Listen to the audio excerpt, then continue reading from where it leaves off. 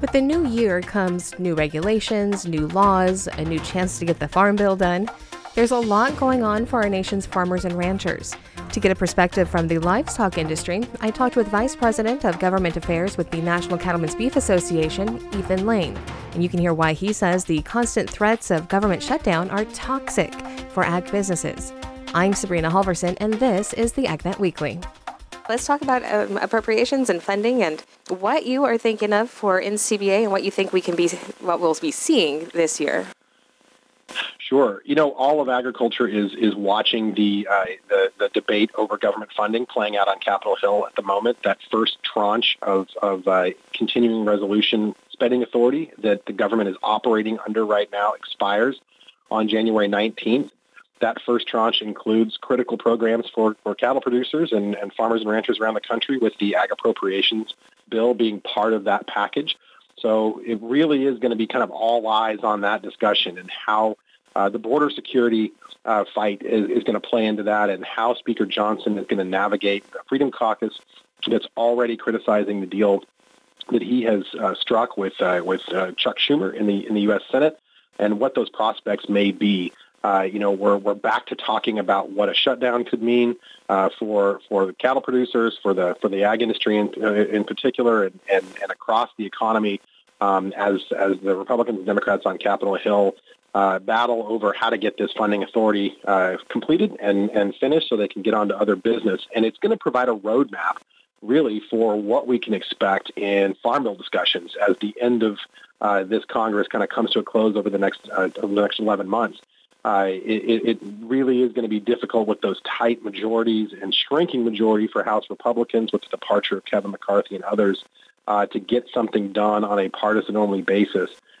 So what happens in the next 2 weeks with spending authority is going to be a really good roadmap for what kind of fight we can expect on the Farm Bill in the coming months. Do you think with having the new Speaker of the House that is going to make things more difficult with somebody who has not been leading these discussions as a speaker does in the past?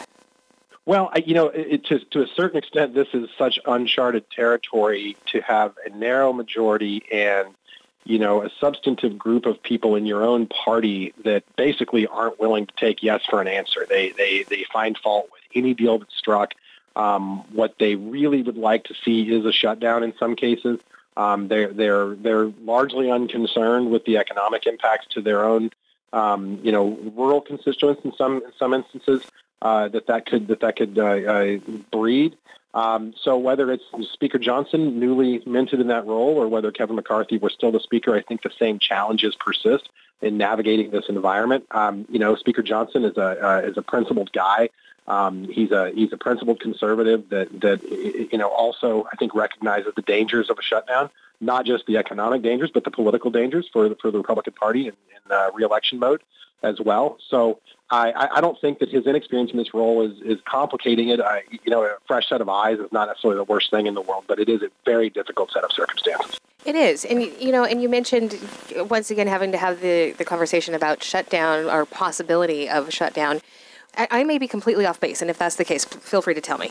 But with facing this over and over again, as producers are, does that cause more of a problem in business, or just more stressors on the person in general as they're watching what's going on in our government, wondering what exactly is going to hold the future, and then we think that it's going to be settled, and then it's not? It seems like this routine that keeps happening here for the last several months is happening once again. Is that going to continue to have a strain, or do you think that we'll just be able to get by it and keep going? It's always a strain. Just like market volatility has been a big story in the cattle industry over the last few months, political instability also is detrimental to the business environment. If you don't know whether the government's going to be open next week, it's very difficult for you to plan in your business and do all the things that you need to do to be successful. So absolutely, instability, volatility, those are words that are always going to be toxic to a business environment, particularly a small business environment where they don't necessarily have capital to weather long-term shutdowns or massive market shocks. We've seen that time and time again over the last few years, and it's no different looking at these circumstances in front of us now. This is always a problem for producers if they don't know whether the whites are going to be on tomorrow. Right. And as you said, it kind of leads into a discussion about the Farm Bill and what, questions about what we will see as the Farm Bill discussions in Congress actually get rolling. Do you think with the current political temperament that we're going to have a difficult discussion once again with Farm Bill? Obviously, Farm Bill was supposed to be passed in, last year, and there were never even real discussions on creating the Farm Bill. Are we going to see, real work on that in the coming months, or do you think we're going to see more, even possibly another extension? I think that the ag committees, both Republicans and Democrats on both the House and Senate side, are in a good spot and working diligently on a quality farm bill. Mm-hmm. The problems with the farm bill exist outside of that ag presence in Washington. It's the folks that don't feel they have as much at stake, that want to use that farm bill process for political gain, that want to use it as a tool to extract concessions in other areas, that think it's too much money to spend. You pick your issue with it, but it really is an issue outside of those more honest brokers that are truly focused on what's best for agriculture. And I think we're blessed with really solid leadership, both on the R&D side, working through that bill. But it doesn't escape those larger challenges that we're seeing on funding and everything else. And it is going to be a difficult path out of the ag committees and on to the larger bodies to get that bill passed. $1 trillion is a lot of money to spend anytime. It's an awful lot of money to spend in a campaign year, in a highly partisan environment with extremely tight margins on Capitol Hill. So it all adds up to a really daunting task to try to get a farm bill to the president's desk before the election. Now, I think that definitely leaves some room for lame duck after the election and some things like that. We've heard people talk about as maybe a good target, but that means they've got to start having those conversations about substance in the farm bill now. And I think the leadership on both sides of the Hill is prepared to do that, and I expect that'll start getting cranking here after they deal with this funding fight in the next few weeks. Yeah. And I should have specified too, the ag committees, as you said, have done quite a bit of work on the Farm Bill. It's outside of the ag committees that there's been a bit of a holdup. And, as you pointed out, a lot of different in opinions on the importance of aspects of the Farm Bill. Are there things that the NCBA is still hoping to see in the Farm Bill, and do you think that you will get the things that your producers need? We're hopeful that lawmakers on both sides of the Hill are going to continue to recognize the importance of fully funding things like the vaccine bank to make sure we're adequately prepared to respond to a foot and mouth disease outbreak. We're ready to see one return to the U.S. after 100 years. We're really focused on ensuring they continue to fund those voluntary conservation programs that are so critical to the U.S. cattle producers being the most sustainable in the world. They're producing the highest quality beef the world has ever seen with the lowest environmental footprint, and in part that's due to those voluntary conservation programs that are authorized through the Farm Bill. And we want to make sure that those risk management tools that are increasingly important to cattle producers, whether it's LRP or pasture rangeland and forage, continue to be available at scale to small producers who don't have access to as many risk management tools. So we want to continue to highlight those items. We think that lawmakers understand the importance of them. But, whenever deals are being cut, we want to make sure we don't end up on the cutting room floor with those priorities. So we're going to keep pushing them and keep educating about them and hope that we end up in the finished product. So what about regulatory priorities for 2024? 2023 was an interesting year for some regulations. What do you think we'll have coming for us this year? We're watching with some concern some of what we're seeing coming out of USDA. Obviously, they continue to be very focused on what they're calling their competition agenda. We believe as well that the competition is really important in the marketplace. Our producers want a fair environment to operate in, but they also want an ability to differentiate their product and seek premiums for the cattle that they're raising, and they don't want to see a return to commodity cattle. They don't want USDA inserting themselves in the marketplace like they're trying to with their packers and stockyards rulemaking, picking winners and losers, or worse, pushing for an environment where everybody gets paid the same for their cattle regardless of what they are. And that's the danger of some of the ideas that are being contemplated in the Packers and Stockyards rulemaking that Secretary Vilsack has been pushing for, again, in his second term here in office.